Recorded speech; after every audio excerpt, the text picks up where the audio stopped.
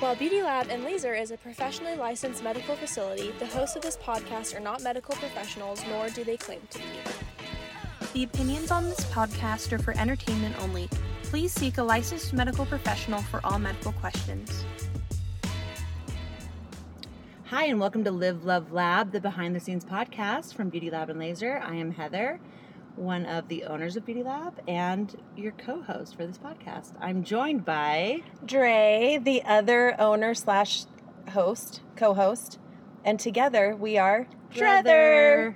Yay! Yay! That went well. Well, listen, I've surrendered. At this point, I've completely surrendered to who you are as a person, and I'm happy to do the Together We Are Drether. Thank you. However, as much as you guys want it just to be the Drether show, we love to have experts on our podcast, and today is no exception. We are joined by, I don't know what to start with. I don't know if we should start with his looks or start with his credentials, because they're equally valuable. They are.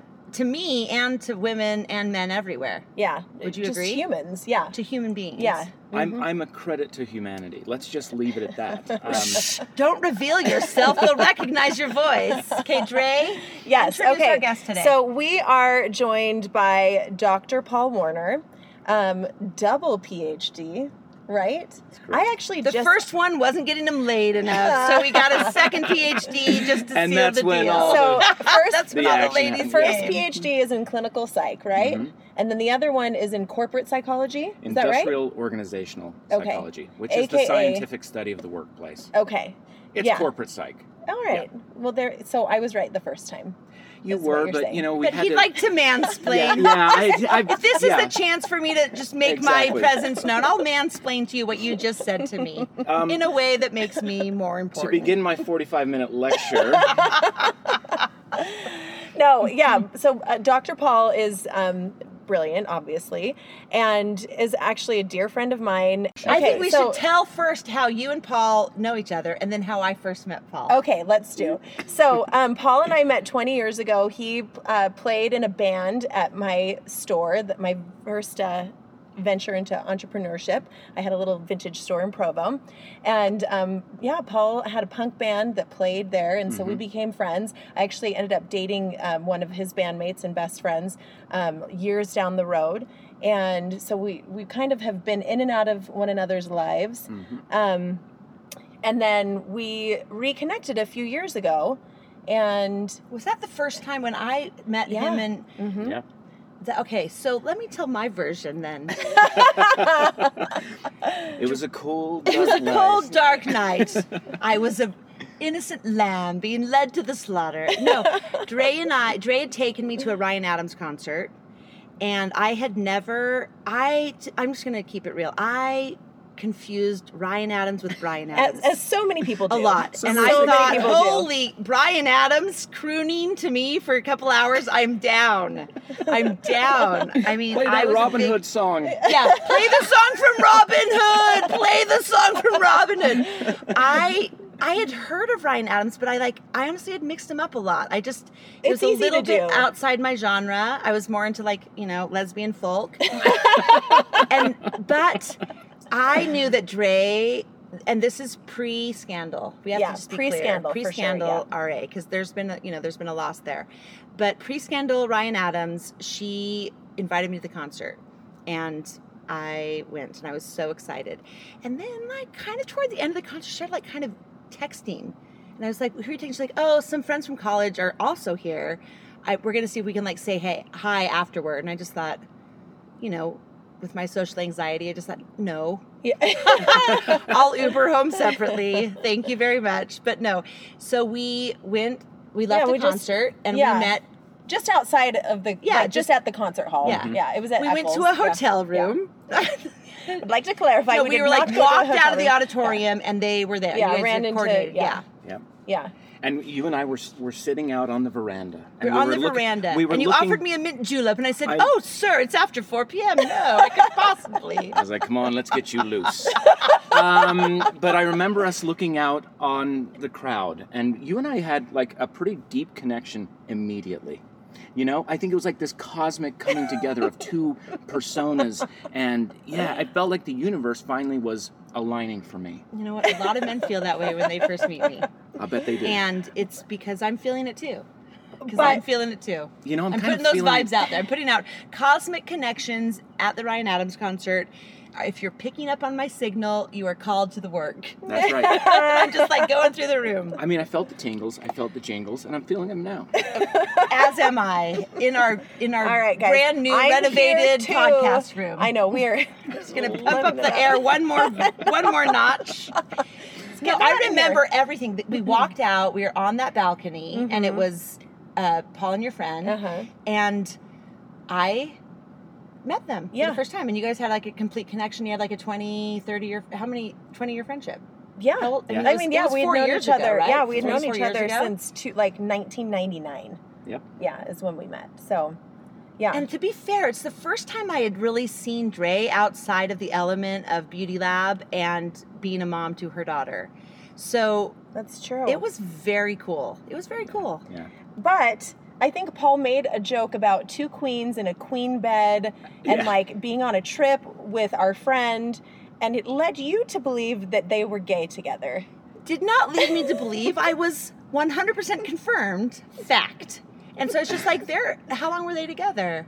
And Dre's like, oh, they're not gay. And I was like, oh, Yeah, so- right. And then the cloud burst, and I was like, oh, Dre, I'm glad I can be your mentor through this garden of confusion. I lived They with that. are. They are in love, or were in love at one point. Yeah, well, I lived with that particular friend for a few months, and we would Okay. walk the dog around the neighborhood, and everyone was confused. You know, Confused Yes, or convinced? convinced. I mean, I held his hand because he's Stop. an old friend. You but- can't give away all the secrets. You did not. But they did make jokes about like how they were disappointed that there were 2 queen beds in the Marriott and they wanted Yeah. a king. Yeah. They said several specific things that Dre, for the whole ride home, do you remember the whole ride home? You tried to convince me that you knew for a fact. And you kept saying, I know for a fact. And I thought, well, what does that mean? How do you know for a fact? Like, submitted them to like some sort of electronic testing? Yeah. No, I know. It was really funny. But we didn't know each other enough yet to know that they were not gay. Yes. In fact, quite the opposite.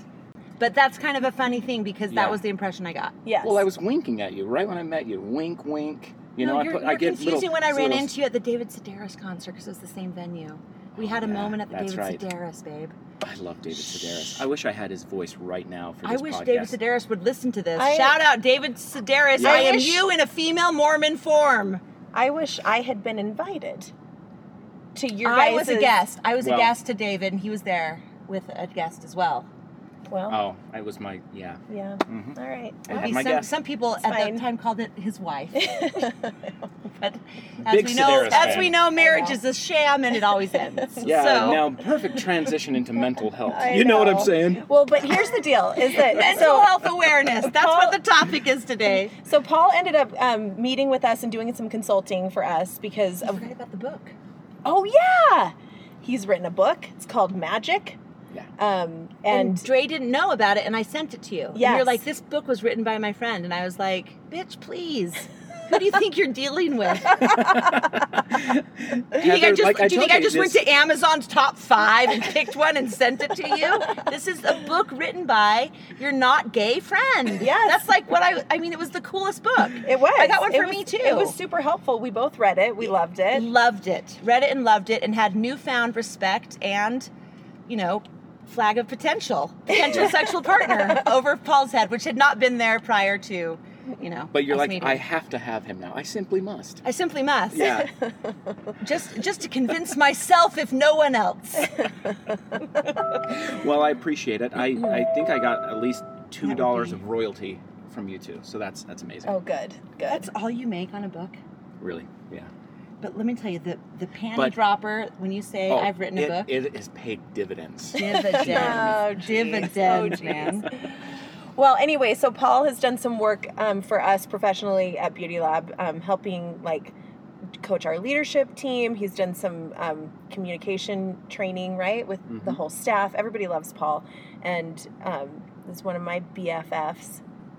yeah, we're just excited to have you here. Thanks. I'm so excited to be here. Thanks for joining. This has are already thrilled. been so fun. The best 10 minutes of my whole day. Well, give us time, my friend. It'll decline from here. The intro is always the easy part because, well, yeah, we genuinely love and respect Paul. He's not only like ridiculously handsome, which is a plus, but smart and intuitive, and he has emotional intelligence, and he is here to help us talk today about a subject that is like tender. Totally. So tell us, why is today significant? So Dre? today is significant. It's September 25th. Hopefully we will release this podcast a little bit later today.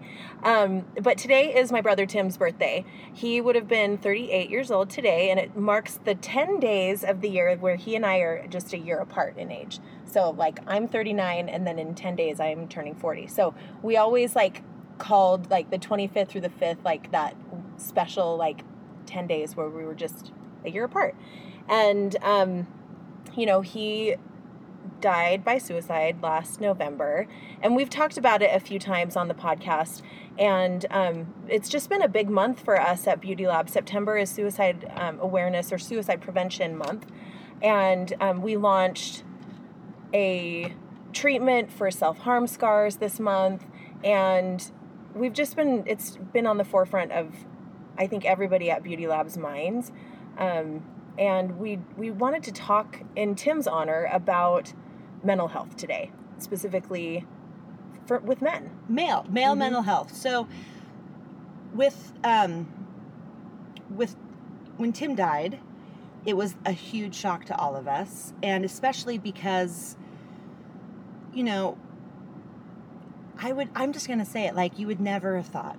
He would be the least, I won't say the least likely person, because all of us are susceptible to, you know, human frailty, but like Tim was a handsome, active, funny, cool, well-liked, successful guy.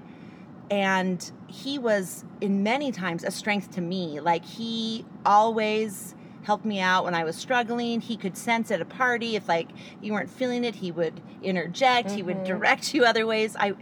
He was just the guy that you kind of looked to as, you know, the strength, the protector, the provider, like all the male qualities that we, you know, attribute to Disney princes. You know, like, this is who Tim was to not only me, but a lot of people. Yeah.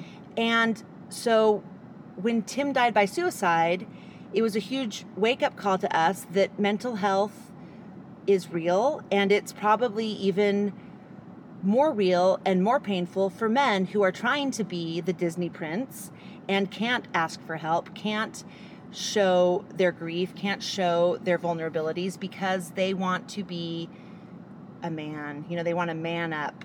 And so we wanted Paul to come on the podcast today to talk to us a little bit about the stigma of male mental health and the vulnerabilities and some of the hard things about being a man and struggling. And we're doing this so that the women in their lives can be aware and help them, and for the men to know that you're not alone, and we see you, we hear you, and we want to help in any way we can. Totally. So, I don't know, Paul, like, can you speak to that? Like, you're a man, or like, do you feel like you can relate? Did you cry during Steel Magnolias? I didn't stop crying for at least 5 hours. Love it. What about, what's another crier? What's another?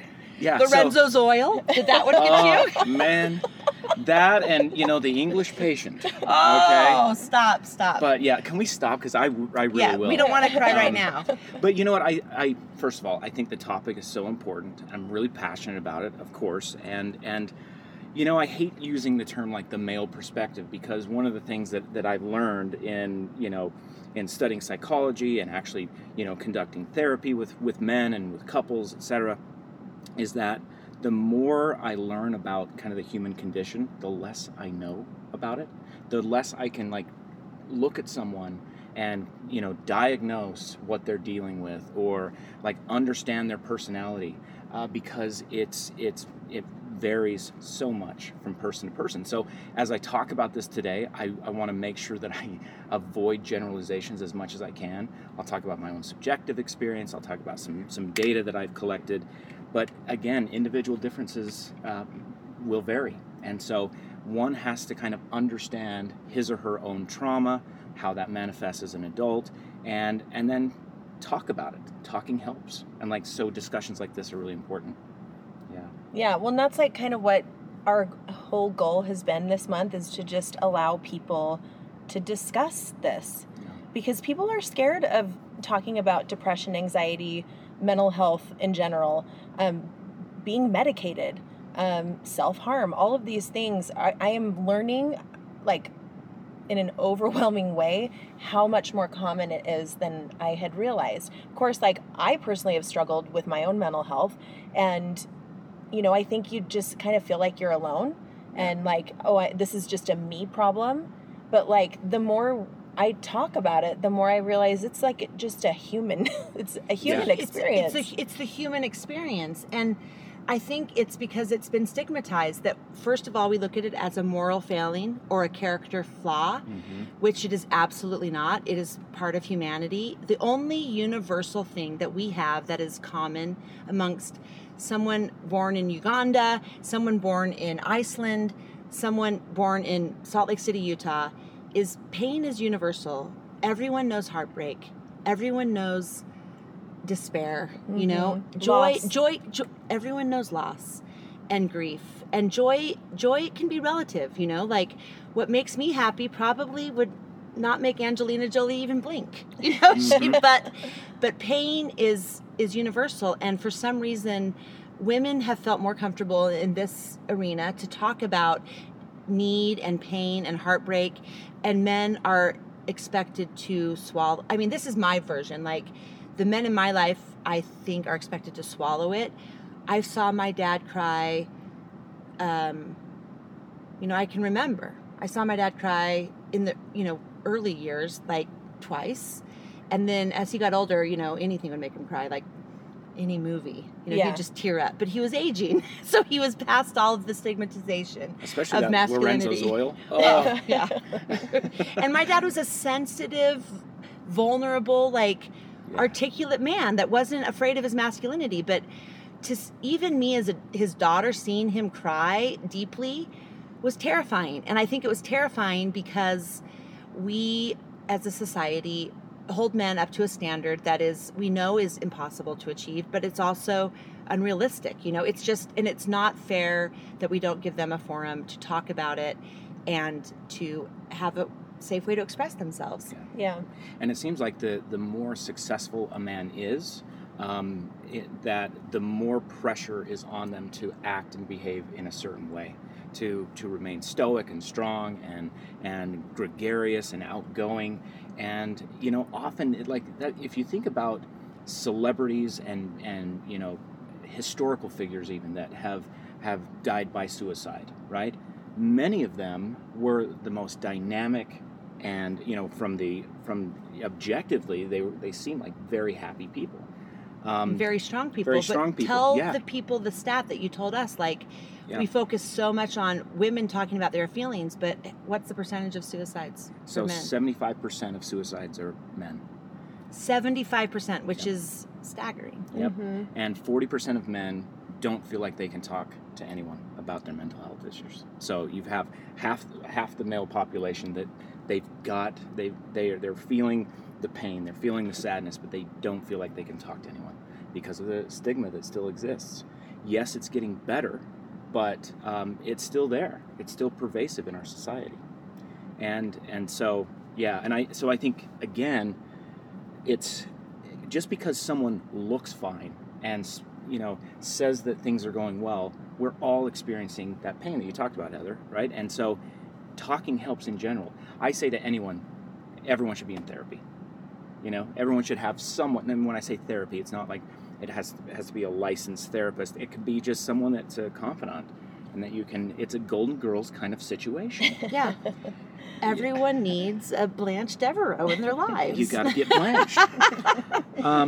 But it's true, because if you really, for anyone that's listening, just take a moment and think about what your impression is or your immediate reaction is when you hear about a guy crying about how he's unhappy or unsatisfied. Not crying over the death of someone or something that's universal, but just about discomfort or fear or, depression. Yeah. And when we think about a man crying, we attribute that to weakness. Mm-hmm. And that is fundamentally wrong. Yep.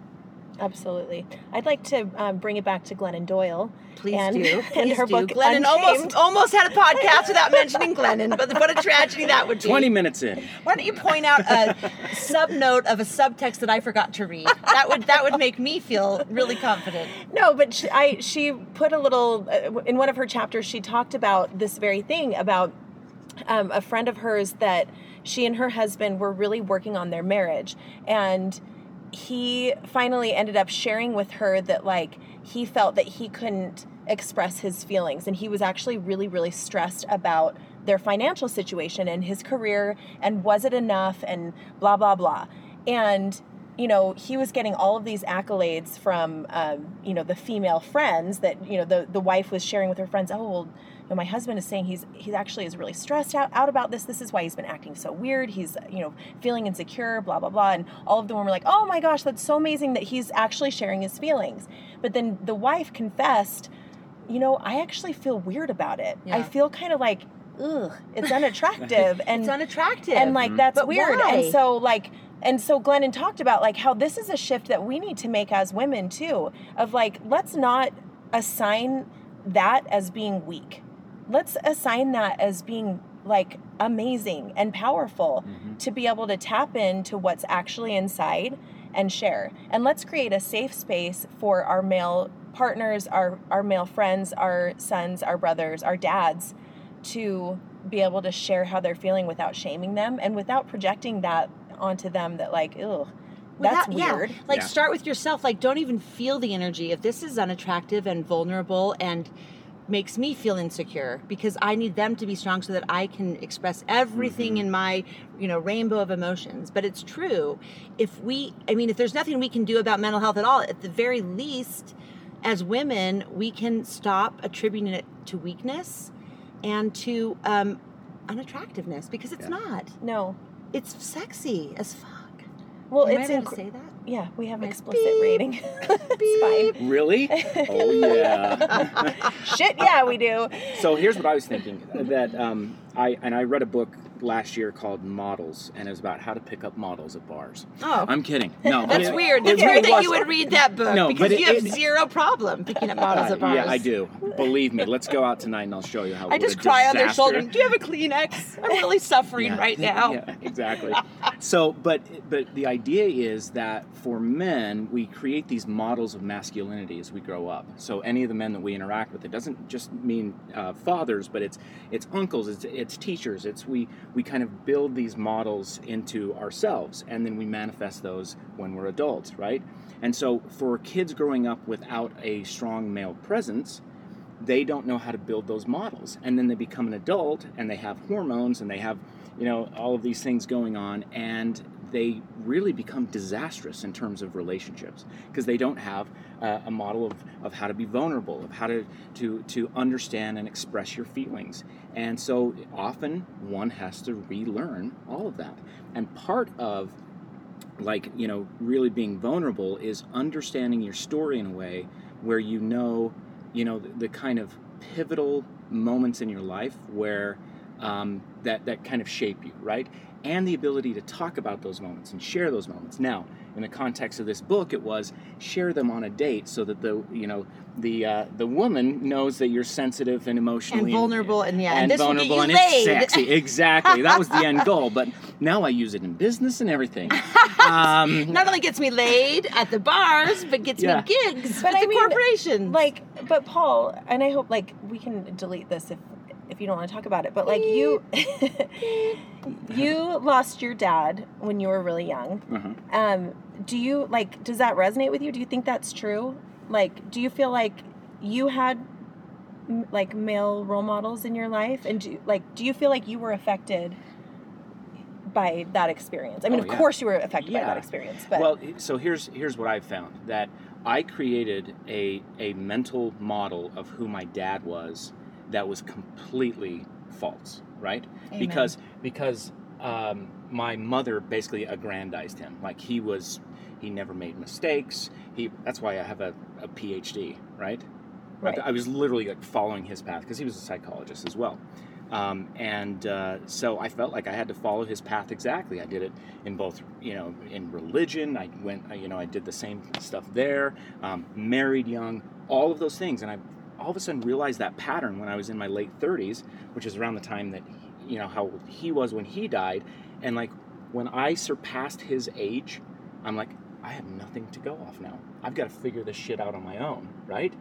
And so I started to create these new models for myself, and I failed miserably because I didn't know what I was doing. And I continue to work on that. Give us an example of a model you created. Like if you were to say, strong, work-focused, prayers at bedtime, like what would be like the horsemen of the model that you were living by, and then what you didn't have once you surpassed his age? Well, I always felt like I had to take control of all conversations. And so like in work and professional settings, I had to be the guy that everyone was looking at, the center of attention, and I did it through charm and humor. And it was, so I'm going to swear, so fucking tiring, right? Yeah, it sounds exhausting. Like always had to be Hello, on. my lady. Hello, my darling. Hello, my ragtime gal. So, but that's an example of where like I had this image in my mind of who he was, and I was so young that I didn't actually, I can't remember interacting with him, but I saw videos and he was like the center of attention. So I felt like I had to be that way. And I often didn't want to be. That was your definition of a successful, strong man. Exactly. You act this way. It was almost like I was living out a script in my mind that I had created. A false script, by the way. And yeah. So it would have been nice to have someone that could have said, no, you don't need to be this way. There's not just one path to being successful or one path to being happy. There's not one definition of what like a man is. Yeah. Because we've allowed women to run the gamut, truly. Like we've opened up the barn doors, and women can be like strong and CEOs and all these things, and they can be vulnerable and sit on a satin pillow and stay at home the food moms, placed on their can tongue. be, Anything. We have given us this whole range. But still in my mind, like the definition of a man doesn't include emotions. It includes emotions, of course, they have to be desperately in love with me. But like and they are. But no vulnerability. Like I thought of my dad, and the reason I revered my dad as a young girl is because I felt safe around him. I felt like he could do anything, he could fix anything, and he was always in control. The most poignant experiences of my childhood were moments where I saw vulnerability in my dad. And this is how deep the stigma goes for male and masculinity and mental health, is like whenever I saw my dad vulnerable, those were negative experiences for me as a daughter. Yeah. And that is wrong. Because when I saw my mom vulnerable, I grew closer to her. Yeah. But when I saw my dad vulnerable, it made me afraid. And that has to be because of the context of what we have placed on men as what their role is in society. And, the Me Too movement has happened for women, so we can own everything, but we need he feels it too movement for men. Yeah. Yeah. And I think like a good place to start, if you have men listening to this that like have no clue how to be vulnerable and how to especially show that to family and people we love, one of the best ways to do that is to learn to say sorry in the right way. Okay. To own your own shit and to say, I'm sorry, especially to kids, like little kids, if they can see an adult say, I'm sorry, I screwed up, I shouldn't have talked to you that way. That right there is, it teaches so much, right? Think about it. Like if your dad disciplined you and then said, you know what, I was way out of line, had a shitty day at work. Yep. Yeah. I was mad at your mom. Your mom was pressuring me. And I don't really care that you wrote with Sharpie on the couch. You know what? It's a couch. Yeah. You're much more important to me. I'm sorry I yelled. It's green velour. No one's touching the couch. Listen, it was a calico print. I'm really sorry. I tried to sign my name.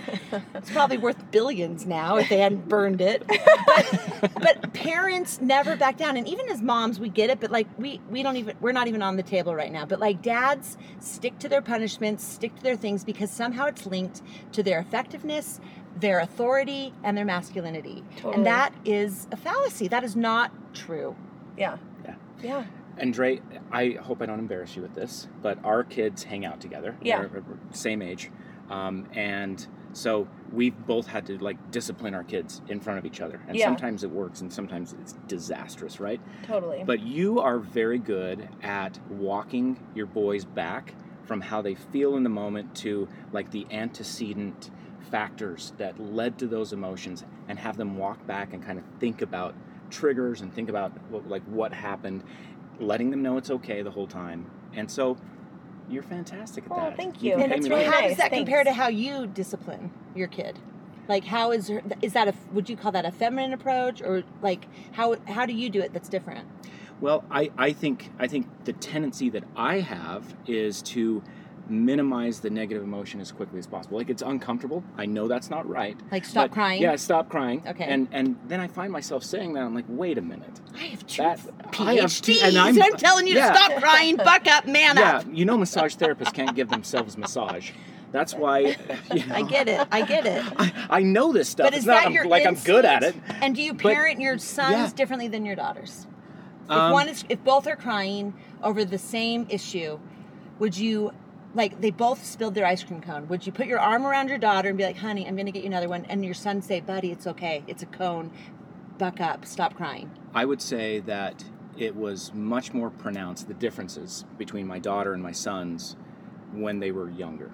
But as my daughter has gotten older, we have a more connected relationship. So it's, but then I have a 7-year-old, right? Okay. So it's kind of like, it's hard to contrast those things. I would say that I am a much better parent now at 43 years old than I was when I was, We have a very young demographic. I know, exactly. Don't worry, I don't look a day over 45. But when I was like in my early 20s, I was trying to figure things out again, trying to build my own models of masculinity. Of course, I sucked at it back then. But so my 7-year-old's getting a better experience, is what I'm saying. Well, that's good, because you're Yeah. evolving, and you have 2 PhDs. Thank heaven. I know. You're one starfish. It matters to this one. We're throwing him back in the ocean. A really, really formative experience I had when I was a teenager is one of my friends got pregnant in high school, and she married another one of my friends. So they got married and they had a son. And I was over at their house visiting them with, shock and awe. We were 17 and they had this little boy. And I remember Jameson, running, hitting his head full face on the couch and collapsing. And I was like, oh my gosh, he was barely could walk.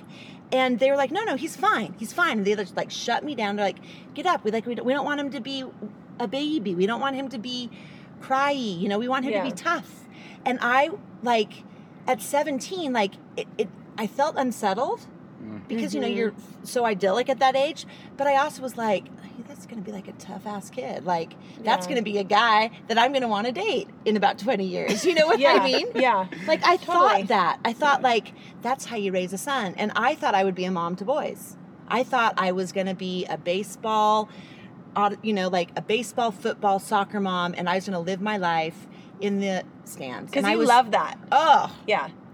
I thought I would be a mom to 8 strapping boys and be 7 brides for 7 brothers.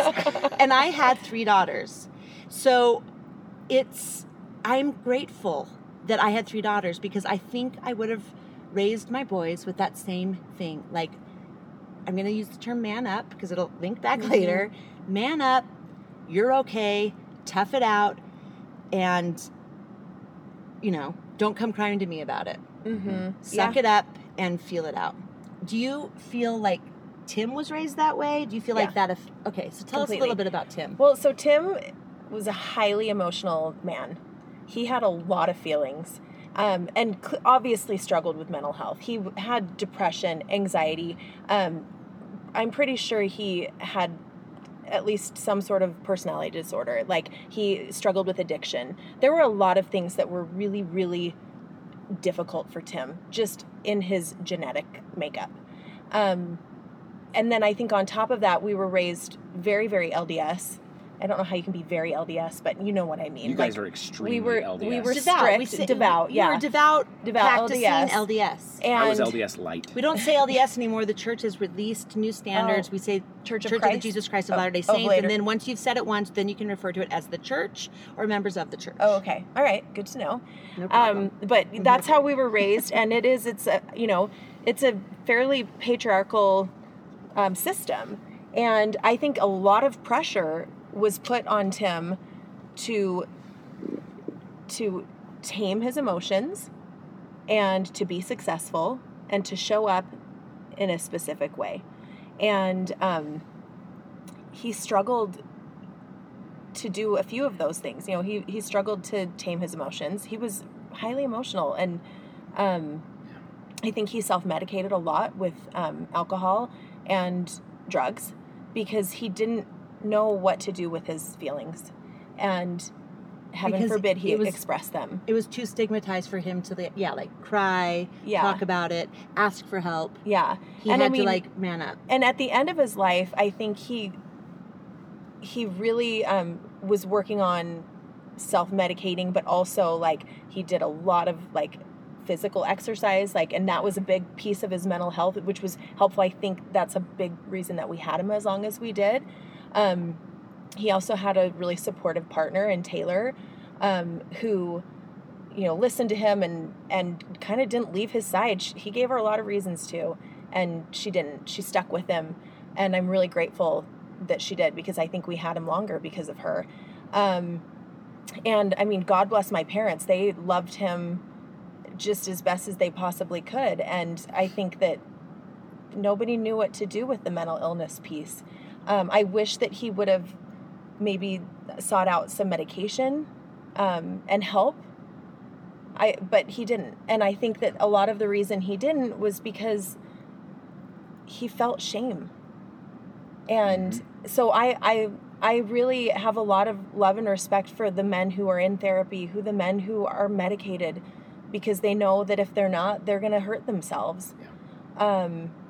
And that's okay. It is not something that we can change about ourselves.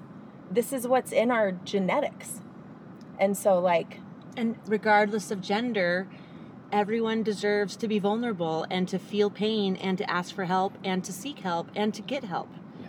And it does not define our role in society. It doesn't define our attractiveness. It doesn't define our validity. It doesn't define, it doesn't make us damaged. It doesn't make us less masculine. It doesn't make us more feminine. It's just the human condition, and we're all in this together. Yeah. So I was just thinking of something. So in my work, I work with a lot of, leaders and executives, and I often will use, basic personality tests and cognitive tests, and then different feedback mechanisms to kind of raise their self-awareness. And I've worked with some men who have been in their careers for 30 years, and after I interview everyone that they work with, they are just finding out that they're an asshole, or that they have major interpersonal issues.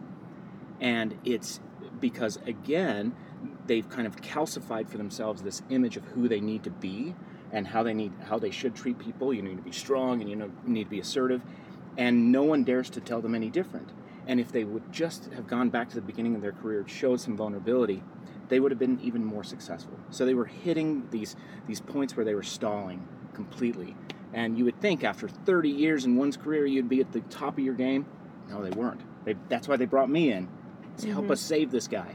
So it's kind of we've capped out. Yeah, exactly. And I think that's another piece that we didn't even touch on, maybe for another podcast, another day, but that do men attribute success with that invincible image? Mm-hmm. Never seen him cry, never seen him struggle, never seen him even waver in indecision. He's decisive, he's authoritative, He gets shit done. He's like all of the things. And that we attribute that not only to masculinity, but to being successful in the workplace, on the job site. show no weakness. Yeah. You know, think about our military. Yeah. I mean, who saw totally. American Sniper and like Googled every bar in San Diego that the SEALs go to? Not me, but I've heard of girls that did. I mean, I did. I mean, well, of course. I was like, hey, what kind But of workout it's- routine are you it's using? as- Nice. I mean, as women, so like if we were to, the purpose of this is to say, hey, let's evaluate what we attribute masculine qualities to be, and let's open that door up for masculinity to be every color of the rainbow, and for gender to take a step back, and for human to take a step forward, and for us to recognize that it is a sliding scale of femininity and masculinity as much as it is a sliding scale for sexuality. Yeah, absolutely. You know, we're anywhere on the spectrum. I agree. Well, and one thing that I, just before we wrap up, I wanted to touch on that Paul said, you know, that everyone should be in therapy, whether that's like actual like professional therapy or if it's just having someone that you confide in and someone who you trust. I think, like, it made me think of Heather, you and I used to say, as long as the girls just have one friend, like at school, all you need is one. Mm-hmm. And like, hopefully we have more than one, but like, all you need is one. And I think of like, you know, especially with Tim, like, I wish that I would have been there. You know, I wish that he would have confided in me and leaned on me because like maybe he would still be here. And I know he really leaned on Taylor. And so I'm not discounting that at all, and she was kind of his one person. But I think he still held back. And I think all you need is just someone that you trust and love. And so like, if you're in that place, if you're in that dark place, like, Or if you have a friend that you sense is in that dark place, like, yeah, just reach out, like, be there. Paul, what are good questions that we could ask someone? Like, say we're dating someone or our brother or our dad, and we sense that there's more brewing under the surface. What's a question we can ask that's innocuous but also opens the door? See, I don't even know if it's a question, but I like statements that show empathy before. So, you know, statements like, you know, it's so tough right now, isn't it? You know, or I'm having a tough time. So opening yourself up and then letting them know that it's okay. You can talk to me about it. So starting off with like a personal statement, use yourself as the instrument to get other people to talk. That's a technique I used in therapy, and it worked like a charm. Like, life is hard, isn't it? Life is hard. And then be like, yeah, it is. And you'll get people to open up rather than say, how you doing? Because again, back to that stigma, oh, I'm fine. Everything's okay. Doing fine. But if you say, no, I'm a guy, you're my friend, life is shit sometimes, let's talk about it, that might give more permission. So, I don't know. There's probably some other good questions. Dre, do you have any good questions? Yeah, if there was anything that you would have wanted to say to Tim that you held back and didn't say, what would it have been in hindsight? I mean, like everything. Everything. Sorry. I wish that he would have heard more from me how important he was to me and how much I loved him. I know he knows that, but I hope he knows that. But like, there's something about being important to someone and being needed. And, you know, sometimes we have to have a reason to stay. And anyone who's a parent will know that. Because, you know, let's face it, life is shitty and hard. But, like, I stay for my kids. I do. Because they need me, and I'm important to them.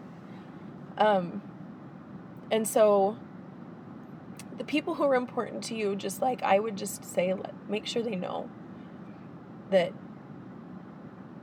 you don't want to live without them, you know. Like, don't leave. Please stay. Just stay. So, yeah. I think that's great. Yeah, I think the just to make this really contemporary for what we're dealing with, these unprecedented times, we did a study I conducted this study where we looked at kind of the emotional journey that people have been on since the pandemic. And what was interesting is that right when this thing hit back in March, we gave people a list of emotions, and we said, what are the top 3 things that you're feeling most days? And it was calm, acceptance, and optimistic. This is like right at the beginning. At the beginning. Because people were like, ooh, I get to work from home. Yeah, and like, isn't this I get to be with fun? my family. Yeah, I get get to a change of routine. But we started to see these other emotions start to creep to the surface as this thing went on. The top 3 emotions now that we're seeing are fear, isolation, and anxiety. Okay. And it doesn't matter the age group. It doesn't matter gender. Think about, back to your point, Dre, where you're talking about people need a reason to stay or someone to talk to. Often that's people that we work with, right? And I'm afraid that as people, as we're out of the workplace, as we're isolating more, that the mental health issues are going to continue to become more pronounced. And so that's why this is so important that we talk about this, and it's important that people find someone that they can talk to. And it's often good just to hear yourself speak, right? And that's why an actually trained therapist is good, because, he or she, they will be a good echo chamber, not a chamber, but an echo for you and your own voice, and kind of validate or confirm what you're feeling. And that feels good to have those feelings confirmed. If you can mention it, you can manage it. So for all of our female listeners, reach out and question the stereotypes that you've associated with what's attractive, what's masculine, and what kind of compartment you've placed your loved ones in that are male. And for the men that are listening, you're not alone. We're all in this together. These are universal feelings that everyone's feeling, and it doesn't take away from who you are as a human being to be vulnerable. And it's kind of a communal effort, it's symbiotic for sure. Totally. Yeah. Well, male mental health matters, and let's remove the stigma, because the lab loves you, and we don't want you to feel alone or afraid or that you're not important, and we want you to stay. Please stay. Don't leave. Please stay, and you can feel your feels. Yeah. And it's okay. So our Just the Tip this podcast or this week is to try to eliminate the phrase man up from our vocabulary. I use it a lot. I use it with my daughters. I use it with my staff. I think you said that to me today. I said it to Paul today as he walked in. I said, man up, man. Are you trying to tell me something you feel? I don't want to hear it. Man up. She did not. And that is like a totally destructive, stereotypical, horrible thing that I'm going to make an attempt to remove from my vocabulary. And I challenge us all. The tip is remove man up. If you want someone to show up, say level up. Yeah, or show up. Show up, level up, but it's not a masculine attribute to shovel down what you're actually feeling and show up as the hero of your story. You don't have to be a hero to be important and valued and essential. You just have to be here. Yep. And we'll work through it together. Totally. Okay, so to wrap it all up, we want to talk about our Beauty Lab Best. And shout out for this week goes to all of the incredibly brave Beauty Labbers who have come to the lab to get their self-harm scars treated. For those of you that don't know, part of our foundation that we created in Tim's name, Don't Leave, it is a, what, 50? It's a 501c3, so it's nonprofit, tax deductible. Yeah, but we are using that to offset the cost to treat people's self-harm and track mark scars. It happens, and I'm finding that it happens way more often than I realized. And I had the opportunity to go back into the treatment room with someone who was getting her self-harm. It was actually, I believe, a suicide attempt on her wrists. And I was really, really, really overwhelmed and incredibly humbled that she would let us do that for her, and be that vulnerable and show us, yep, I was there and I wanted to be done, but I stayed, and this is the reminder that I have of it. And I don't know, I have a lot of love and respect for all of the Beauty Labbers who have come in and shown us their vulnerability and who've chosen not to leave. Yeah. Who've stayed. Who stayed, yeah. And despite the physical scars, are showing up for their lives every single day. And we are here for you. Yeah. Like, we want to do whatever we can to mitigate the reminder or the pain or even just the shame that we associate with, which we shouldn't, but we just know it exists. You know, Totally. It's like a cloud over everything. Totally. So, and shout out to Team BLL, our estheticians who are, donating their skill set and their love and their empathy to spend an hour with our Beauty Labbers to do this. Like, it has been incredibly impactful. it is a gift for us to be able to treat you. It is a gift for you to trust us with your scars. And this is something that we've been talking about for years, and we are so grateful to be able to provide it. Yep. So if you know someone with any self-harm scars in any capacity, or someone that's overcome addiction and has track mark scars, any physical reminder that is negative, Beauty Lab is here to help treat that free of charge. And we'll do what we can. In perpetuity. Yeah, we'll do what we can. And I would challenge other businesses that have the means to do something like this, other med spas. It's it will change your culture. It will change why Your you're in this lives. business in the Yeah. first place. Like, offer the services for free. Get anyone and everyone in there that needs it, and give back a little bit to the community that can do a lot of good. Totally. Truly. And happy birthday to Tim, and we miss you. Yep. I wish that he was here so bad, and I'm mad that we didn't get him on the podcast. We never had him on the podcast. He was at Beauty Lab every week. Spray tan and a B12 every Saturday. And he was a true Beauty Labber because he was all about disrupting the status quo and connecting one-on-one with every human that he met and that we meet. And that is kind of the mission of Beauty Lab. Totally. Yep. And we love you, Tim. Paul, thanks for being on the podcast. Yeah, Paul. My that was pleasure. fun. It was Thanks great. for representing all men everywhere. Yep, I'm the penultimate alpha male. Yes, You penultimate got it. alpha male. That's Can't right. get higher than that. Yeah, I've actually have seen Paul cry multiple times. So Not Yeah. I, Yeah. not I. Not yet. Not The yet, day is anyway. young. Yeah.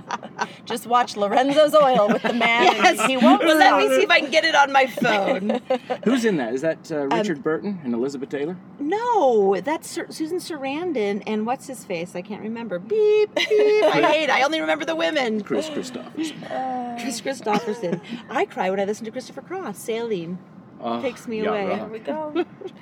All right. Well, thanks again, Paul. And We loved having you. yeah, This that is was fun. awesome. Great. I'm sure was it fun? But you know what? It was I think it was great. It I was love this is where I meaningful like to and live, just impactful under the for sure. in the depths.